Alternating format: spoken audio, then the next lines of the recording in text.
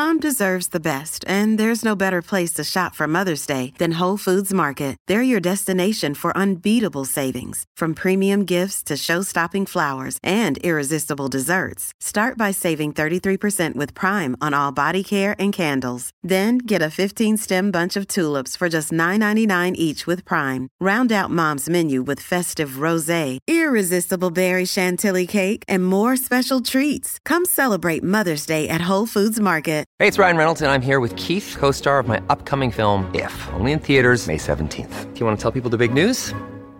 All right, I'll do it. Sign up now and you'll get unlimited for $15 a month and 6 months of Paramount Plus Essential Plan on us. MintMobile.com/switch. Upfront payment of $45 equivalent to $15 per month. Unlimited over 40 gigabytes per month. Face lower speeds. Videos at 480p. Active Mint customers by 531.24 get 6 months of Paramount Plus Essential Plan. Auto renews after 6 months. Offer ends May 31st, 2024. Separate Paramount Plus registration required. Terms and conditions apply if rated PG.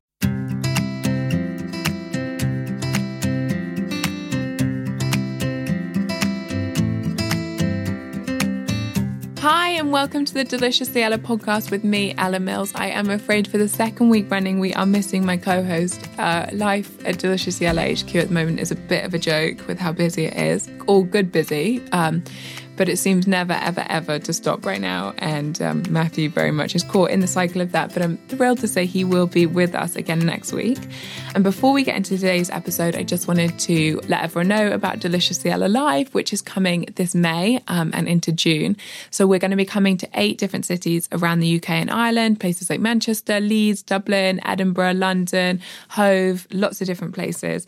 And each event's going to have a special guest and an expert in anything from finding peace and happiness to managing our stress levels, getting to grips with healthy eating, what healthy eating really means, how to actually do it, looking at gut health and the way the gut interacts with the brain, and things like making true, lasting, genuinely sustainable changes in our lives by breaking negative cycles and becoming who we really want to be. So much to talk about. It's going to be absolutely brilliant. I've put all the details, the cities, the dates, the guests, the titles in the show notes below, and hope to see you there. So moving on to today's episode, so many of us are living very urban lives. We're now spending the majority of our time indoors at our desks, probably eyes glued to a screen. And it subsequently means that we're spending increasingly little time outdoors in nature. Today's episode explores whether that actually matters. Does our cultural move away from the natural world impact on our mental, emotional, and spiritual well-being?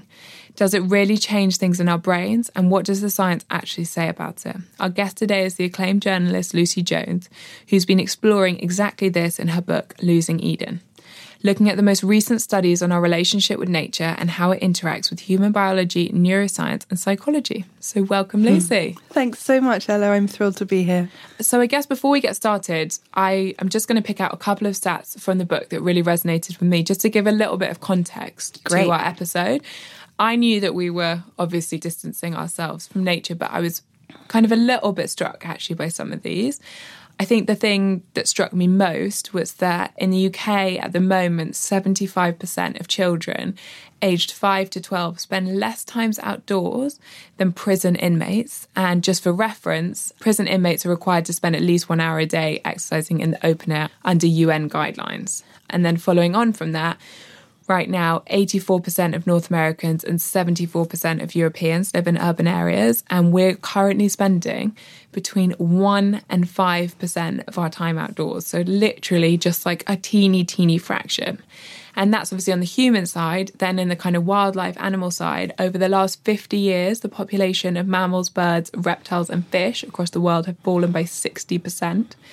And in 2007, the words acorn, magpie and buttercup were taken out of the Oxford Children's Dictionary in favour of words like broadband and cut and paste. It's really sad reading that. It is, isn't it? Really sad, because those aren't niche things like a magpie or a buttercup or an acorn. I know, they're magical things. So I think that gives a nice kind of context for us to start a conversation in terms of like quite how far we've moved away from nature. Exactly. And so you've said kind of your journey to explore this topic has taken you, far and wide, from conferences in Germany on the latest research to interviews with academics at the forefront of their fields, to neuroscientists in California, microbiologists in Eastern Europe. I mean, what have you learned? Well, I think the kind of overarching thing that I've learned is that the evidence is robust and varied, and that connecting with nature affects us kind of from our heads to our toes, our brains, our minds, our guts, our nervous system, our immune system. And even if we're not people who would consider ourselves outdoorsy, some people just aren't that into nature. They might, find their restoration elsewhere. What I found was that background nature in our urban areas is crucial for individual mental health and population health. At the beginning of my journey, I had a personal bias because I'd had a personal experience with nature that had helped in my recovery at a time of illness. But I also was, a science journalist at the time, and I was just blown away over the last few years at this kind of quite new and emerging cutting-edge field of science that is aiming to empirically prove that this is something that we can't do without, that it's not a luxury, that it's not an option, that it's not a frill. It's something that impacts our health in measurable and significant ways. And by overlooking it, we're doing ourselves a disservice. And was there anything in particular that stood out? Were there one or two facts that you learned where you thought, I can't quite believe it, that's insane how actually just being outdoors could genuinely impact on my brain or my body to that extent? Yeah, there were so many things. And actually, at the beginning when I set out, I kind of thought there might be a silver bullet piece of evidence. I kind of approached it as a kind of an inquiry and an investigation, and I wanted to find what is the mechanism by which connecting with nature affects our minds. But I started to realise that actually what was surprising was kind of the really wide variety of it. It's a real, as one academic put it to me, a club sandwich of effects. But just to drill down to a few surprising findings I had. So, as you said, many of us live in urban areas. And what I was really interested in at the beginning of my research was how walking through a park or a woodland could affect the brain. I'd had a period of mental ill health and addiction, and I found that in my recovery, I was very drawn to connecting with nature. So I was really fascinated to find out what was actually going on in my brain when I was walking in nature. One of the things I found out was that if you're in a green space and then you move into a really busy, loud urban area, a study conducted in Edinburgh found that the time spent in the green space can actually act as a kind of buffer against that stress. So people in this study group who walked from a park to a busy street were found to have more activity in the brain associated with relaxation and calmness. And there are myriad studies which support being in a green space allows us to recover from stress more quickly and more completely than in a built environment. So that's a kind of example of, something that I may have intuitively felt. Lots of us think, going by a beach or being in the countryside or in a wood, it feels good, doesn't it, in some way? But we don't really know what exactly is happening. It's an interesting one as well about how one of the things we really focus on in here is how, there are so many small... as you said, everyone's pretty stressed. Our lives are really stressful. This week for me, I feel like my diary is schedulized to to the minute. But it's really interesting how there are just those teeny tiny little things that you can do that have such a big impact. And actually what's interesting exactly is getting into that science on the fact that actually if you could do one call on a walk or listen to kind of one thing you need to listen to or take notes on or something, then actually that will genuinely impact on your brain. It's not kind of wishy-washy. It actually will help protect your brain, and that's going to help us against basically the reality of life. Exactly. The evidence that I found about the nervous system was quite interesting because I think a lot of our kind of stress-related illnesses and conditions at the moment are related to an overactive sympathetic nervous system, which is when, we're in flight or fight and we have more inflammation in the body, which can lead to illnesses and depression and disease. And studies show that being in nature activates the parasympathetic nervous system, which is the kind of one in charge of all the rest and digest processes. And crucially, that allows our immune system to do the work. Our bodies and our minds are connected with the earth and the natural world, I think, so much more than I realised. And I think that we overlook that.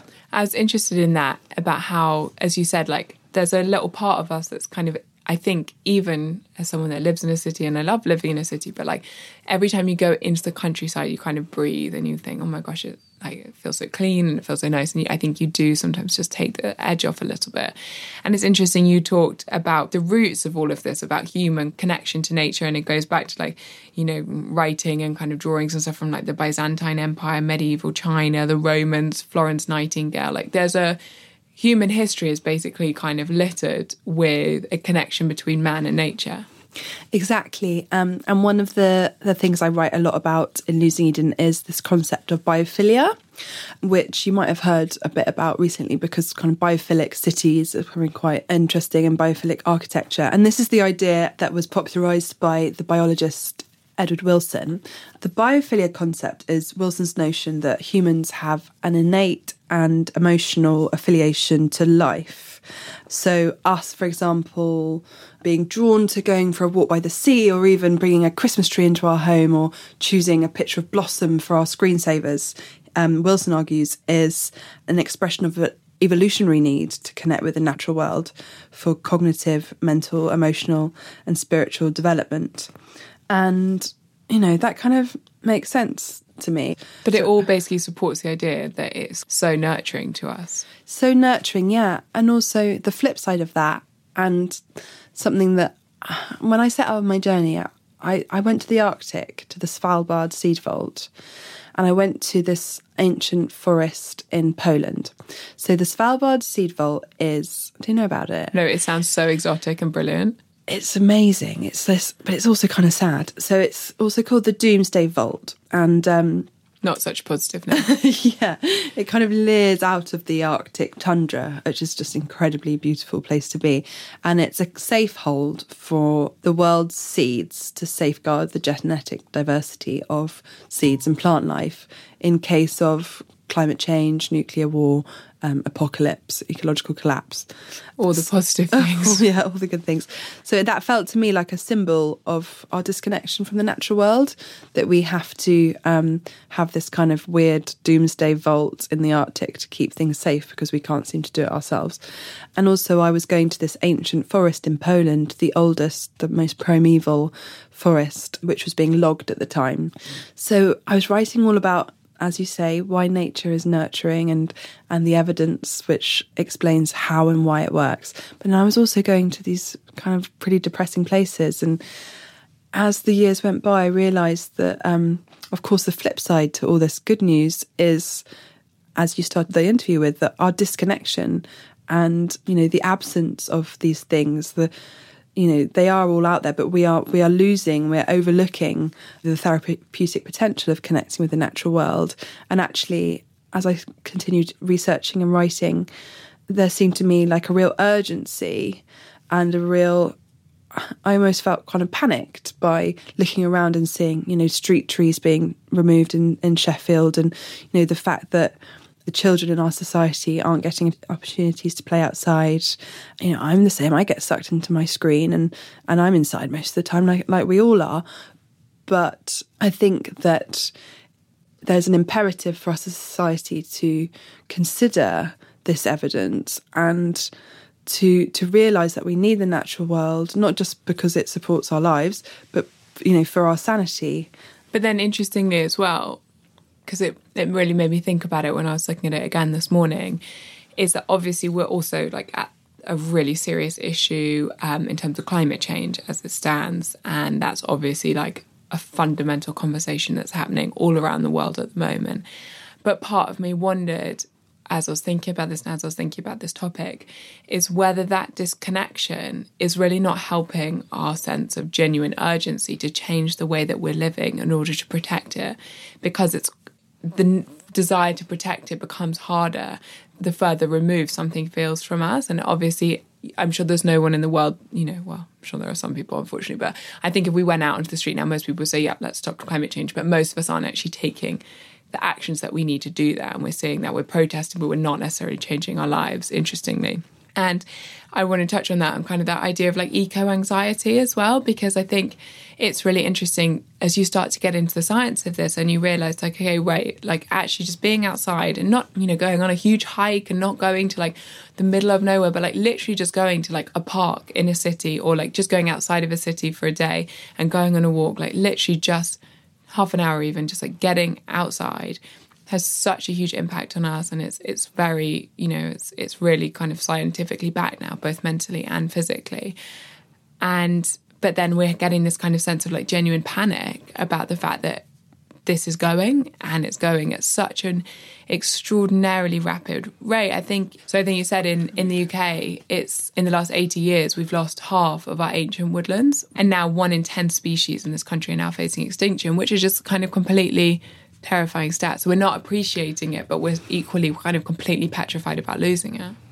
Exactly. I think your point kind of gets to like the core of the matter and you know, shows how connected all these things are, that you know, we are in a climate emergency, in a nature emergency, partly because of our disconnection, you know, because we kind of think that we're separate from the land, and that, you know, human hubris takes that we can kind of, you know, with our technological inventions survive without the insects and the trees who actually provide, you know, the air and the plants and the food that we need. So I think they're all kind of part of this kind of dysfunction between humans and the earth.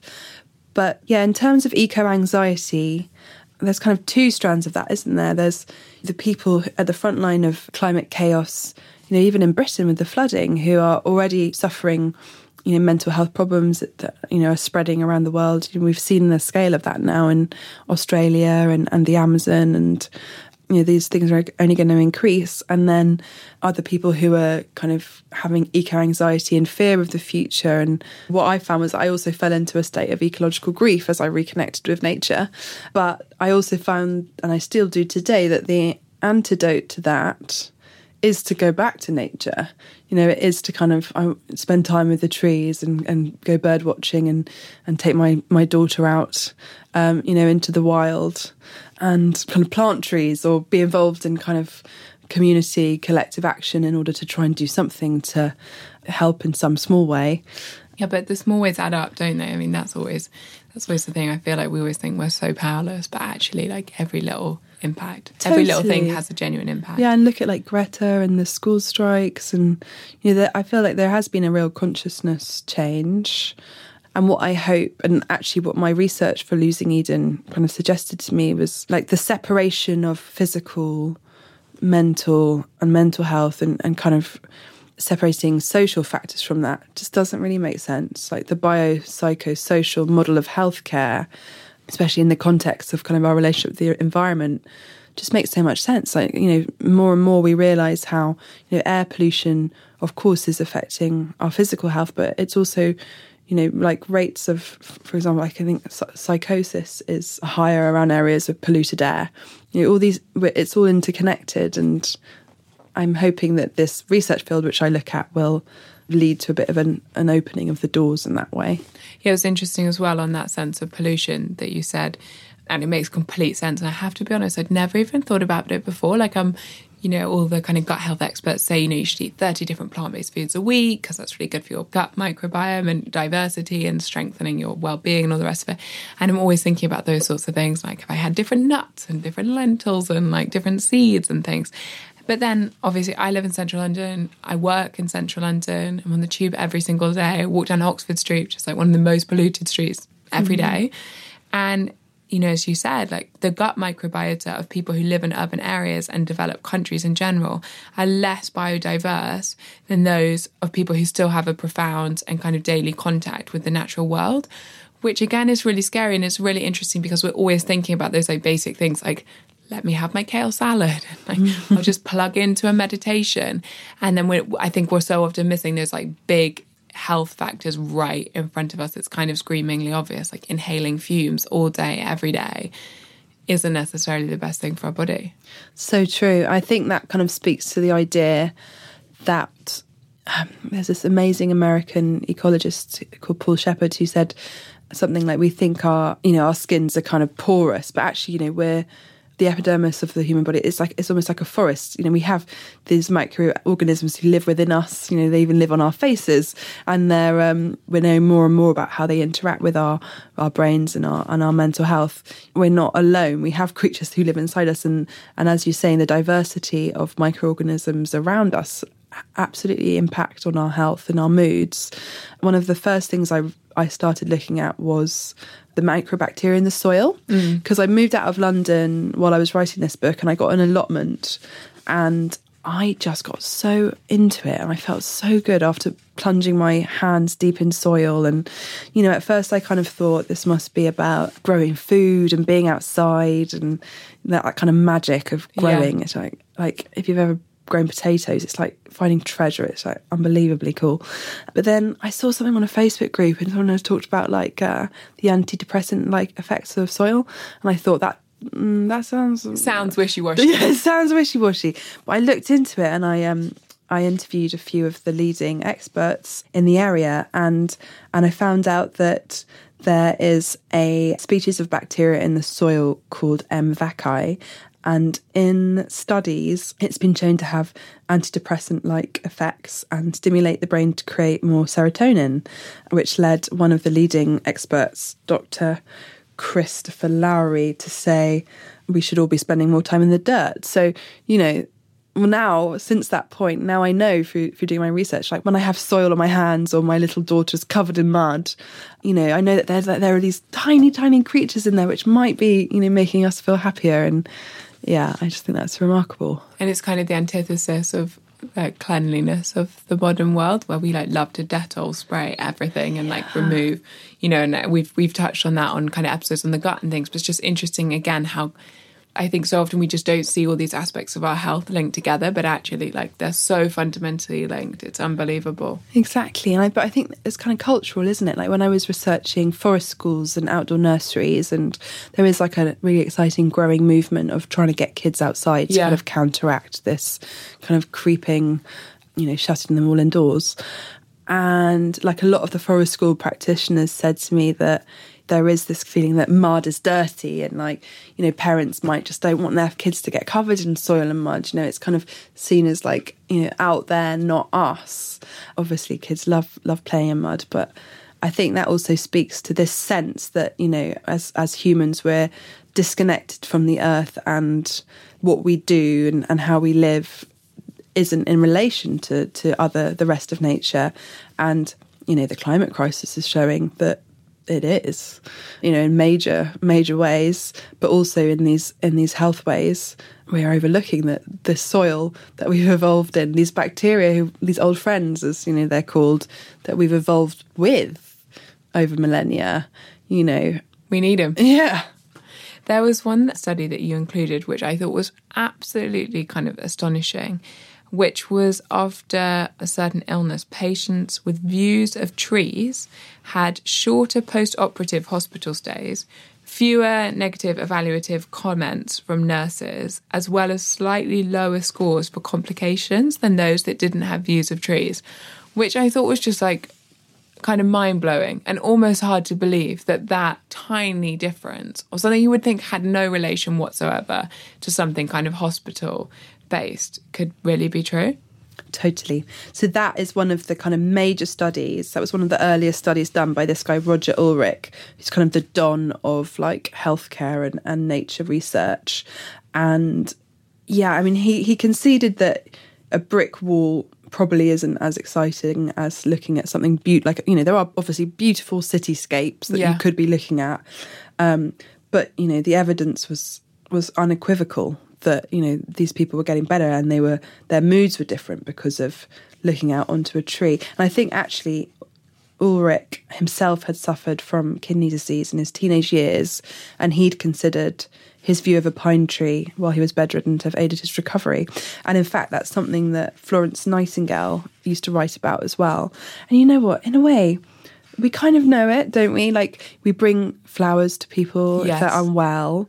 Although I don't think you can actually do that so much anymore. They don't like it. No, I'm not sure you're allowed to. I don't think you're allowed to, exactly. But that's how we say thank you, isn't it? And exactly. things like that. And so there is part of us that kind of intuitively, we we associate nature with healing, and certainly Ulrich had influence because he worked with the NHS over years, and you do see in hospitals and healthcare buildings a bit of nature. But I think in this country, certainly, it's not quite enough. Like, there's this hospital in Singapore called Khoo Teck Pratt Hospital, and it's really radical idea where they integrate forest-like nature with an understanding that while their patients and staff need the natural world for their healing and recovery, they also need to conserve and protect species. So there is 83 species of butterfly living in the grounds of the hospital, and anyone in the community can visit the hospital as well and enjoy nature. And the balconies are kind of filled with scented flowers and plenty of natural light. And this biophilic design has been cited as the reason it's preferred to the other older hospitals. So that's an example of a kind of biophilic city and biophilic design incorporating nature. And Roger Ulrich's study was between 1972 and 1981. And yes, it has had influence, that study. It is probably the most cited study in the nature health kind of nexus. But we're still not quite incorporating nature into healthcare. I mean, it's still seen as a bit of a fringe area. There is the area of ecotherapy is growing, but I think generally we still think that contact with nature is a kind of like nice extra frill, like an add-on, rather than something central to good mental health. It's so interesting. I mean, somehow all 4 episodes that I've been researching, we've basically ended up in all completely different topics, but have basically ended up in the exact same place, which is about the brain and mood and so much about mental health, because obviously this is like one of the biggest problems facing the world today, like diseases of the brain and increasingly alarming problems with our mental health, especially among the young. It's just kind of feels like it's getting out of control. And the thing that's so interesting, and this isn't to belittle it by any means, it's so serious, and I've seen lots of friends and family struggle with it, and I appreciate that 100%. I had a few kind of challenges with it myself, and definitely one after Sky as well. So I really don't mean to belittle it at all, but it is just so interesting because we look so much at the big picture and we look at all the drugs and we focus so much on that. And at the same time, we have so much evidence about all the little things we can do. And I'm not saying that little things are the be all and end all and it's going to change anything in a 24-hour period. There is no magic bullet for anything. As you said, that's what you looked for initially, and like, it doesn't exist. It'll never exist probably with anything. But yeah, we are understanding that like exercise makes a big difference, how we eat makes a big difference, getting outside makes a big difference. And yet basically we're not doing it. We're so busy. We're so kind of, I don't have time for this, I don't have time for that, I don't have time for this, but yet we have time. I think you said kids today spend over 4 hours a day on a screen. So it's like we do have time to play video games, and we do have time to spend gosh knows how long like scrolling Instagram, stalking like our cousin's cat's girlfriend, like, ending up in so many weird places. And we have time to drink and we have time to do all this, but we don't have time to kind of nurture those basic needs. And it just, I guess to me, it's just starting to feel really sad when the science is out there and yet we keep dismissing it as kind of wishy-washy and weird and like, you're like a tree hugger. Yeah. A kind of a bit of a strange, like left field kind of person for talking about the fact that like nature can be like genuinely healing and not healing in a kind of alternative sense, like actually kind of mentally and physically healing. Yeah. And it's frustrating in so many ways to be like, faced with these serious issues, especially in the UK where the NHS is so beloved and struggling so much, and we can all see that so clearly, that we're not doing these like free things to try and make ourselves feel better. Yeah. I think that's so interesting what you say about the tree hugger image. Like, yeah. I was thinking the other day about how like when I was growing up, do you remember like that guy Swampy in like Newbury was like there was like, I think it was like the Newbury bypass, there were all these hippie people. And there was this guy Swampy, he was kind of like seen as a bit of a joke. I remember Prince Charles was being like dissed for talking to his plants. And I feel like that kind of seeing like environmentalism as like a bit cringe and a bit like left field. It's so different to like the very serious scientists who I have been talking to over the last few years. These are people who are like really serious physicians and like psychiatrists and studying this relationship, but still environmentalism the idea of nature as an important thing for wellness is seen as a bit of a kind of wishy-washy idea. I mean, I think that there are so many issues in like our late capitalist end times, aren't there? And, you know, mental health is so complex. And I mean, I would say that, you know, in my periods of mental illness over the past, psychiatry and psychotherapy and my support of my friends and family has been really crucial. But contact with nature, and contact with nature I would not advocate as a cure-all. Yeah, of course. But it maintains my mental health. So I find that I have to go out. You know, I live in an urban area. I'm not going into kind of like the wilds every day. And, you know, now I've done the research, so I understand why it works. But just going into a green space kind of daily kind of can maintain my mental health. And it's so easy to overlook that, isn't it? There's so much to distract us. And we're so also busy, like you say, and kind of... It feels like there's an element of denial as well, often with these things, because it's easier not to, because it's easier to sit on the tube and it's easier to sit on the bus than it is to maybe get up like half an hour earlier and walk and try and walk through some kind of green space on the way. And I think it's the same. It's like we don't have time to cook and we don't have time to do this. And it's just, and I so appreciate it. Like we run a business, we're currently moving house. Like I get it. We are so busy. I mess this up all the time, but I think it's just interesting that if we can make time for these things, it's quite plausible they could have like a profound impact in the long term on our like actual health, which ultimately is what we all want, good health, because we all want to be here. We all want to be on this planet. Exactly. Hopefully if the planet's here for us. Exactly. And I think that like in my research, I looked at this concept of equigenesis, which was, I think, actually one of the most surprising and in a way kind of beautiful areas that I learned about. And that is an idea by a professor called Richard Mitchell. So Professor Mitchell at Glasgow University's research suggests that greener neighbourhoods that offer a connection with nature might actually reduce the health gap between rich and poor and lead to a better, more equal society. So he did a study that was published in The Lancet in 2008, which found that it was possible for greener neighbourhoods to mitigate the negative effects of income deprivation on health. Potential benefits of nature connections seem more powerful to the researchers for people who are from poorer backgrounds and under more stress.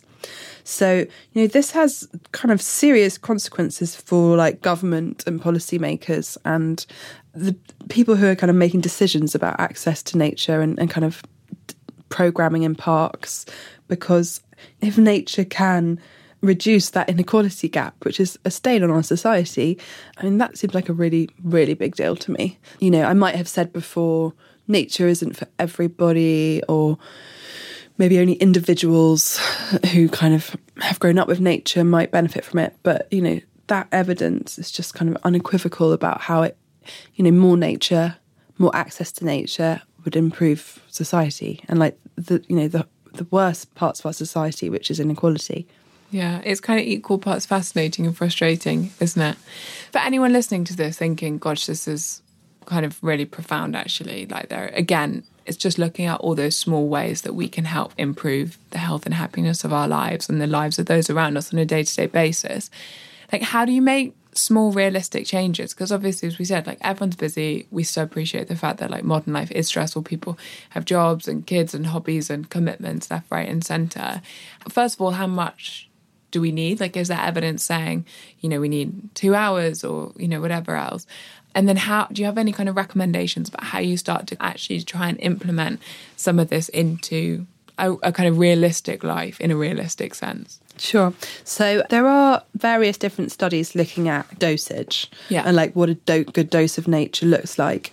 There's a ton of studies that were done around the practice of forest bathing in Japan by a scientist called Dr. Lee. And just to confirm, forest bathing, it's not wild swimming or anything like that. It's literally just going into a forest and kind of being in nature and soaking that up without being on your phone or anything else. Yeah. So forest bathing is getting out into nature or forest or woodland and engaging the 5 senses. So kind of tasting the fresh geosmin on your tongue, which is the smell of earth after rain, listening out for bird song, touching the plants, the leaves or the bark of a tree, and looking for different colours. So being really present in nature, basically. Yeah, being really present, really mindful. And this guy, Dr. Kingley, found so much evidence to suggest that this has benefits. So he found that the forest boosted the immune system by increasing the number of natural killer cells. He found that psychological benefits include decreased level of anxiety, depression, fatigue, and increased vigour and energy. If you want to decrease your stress, go to the forest, is basically what he said. But he also says you should be there for at least 2 hours. That's quite a long time. I think that in terms of small changes people can make, my research has suggested to me that even if you're not someone who's like obsessed with David Attenborough documentaries or like wants to go tree climbing on the weekend, if you maybe had the opportunity to take a route to work or, you know, wherever you're going, that's through like a tree-lined avenue or through a park, you know, that is going to have potentially therapeutic benefits for you. Something that helped me was a kind of, it's almost like a radical noticing, so kind of like slowing down, which actually I was lucky that, you know, having a young child really helped me do that, kind of get down on the ground and look at the spiders and look and see what was going on. But I think, you know, if you start looking to see what's going on, looking at the plants, looking at the, you know, the lichen and the, you know, all the different ecosystems that live around us, then you can kind of benefit from that. So ultimately at the moment there's not one clear prescription other than the fact that we know that some is better than none. Yes. And I mean, obviously humans are all really different. And, you know, I interviewed a lot of ecotherapists and doctors working in this field. And, you know, if you're someone who, you know, has had a bad experience in a wood, going to like a woodland or being like told to go to woodland by a doctor is not going to be a good idea. Or like, you know, if you're someone who suffers with like OCD, maybe like, as one academic said to me, like doing a litter pick on a beach is not going to be something that you find therapeutic.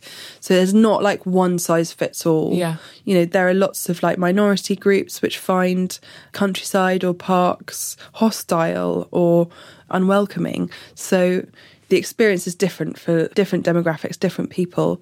The overwhelming evidence is that some contact with nature is going to benefit every single person on this planet. Yes, and without it, we suffer.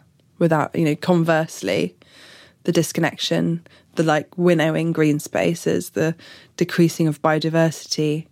So, you know, the more biodiversity of birdsong, for example, studies show that, you know, that increases your stress recovery. You know, you mentioned like the species decline. You know, it's all interconnected. So if you were going to give our listeners 3 things to remember from today's episode, 3 take-homes, what would they be? So if you smell the earth after it's rain, do you know what I mean? That smell? It's delicious. Yeah, like geosmin is the name for the compound. You know, when it's rained and you can just smell the earth, it's incredible. Now that smell activates areas of the brain linked with calmness and relaxation. So definitely like sniff that smell if you next time you smell it. Secondly, seek out moments of awe and wonder. So the science of awe looks a lot at how moments of awe, wonder and beauty in nature can impact our health. So they can promote healthier levels of an inflammation biomarker, which is a pretty big deal for our physical and mental health. So seeking awe through like a waterfall, or even for me, like I love taking my pocket microscope out and looking in like the lichen and the moss for little creatures. You know, that's awesome to me. Those things aren't luxuries or frills, they're things that have like an actual measurable impact on our health.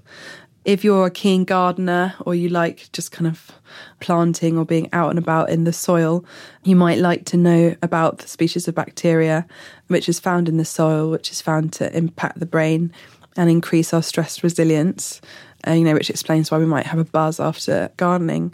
Yeah, and I think also if anyone's feeling ecological grief and eco-anxiety, which I think is increasing, I would say that collective action, and I did some tree planting the other day and it just made me feel so much better, just getting together with people to kind of try and make a difference. And like you said earlier, it's easy to think we're powerless, but we're not, and we can kind of fight for nature, and that can help. Amazing. Well, thank you so much, Lucy. I was reading your book this morning again. I was like, I'm going to walk home from this. I'm going to get outside and I'm going to do exactly that. Thank you so much for everything today. Thanks so much. Lucy's book is Losing Eden. I'll pop it in the show notes below. And again, with all the details for Delicious Yellow Live in May and June this year. Have a lovely day, everyone. We will be back again next week. And my co-host, Matthew Mills, will be back with me. Thanks so much. Bye.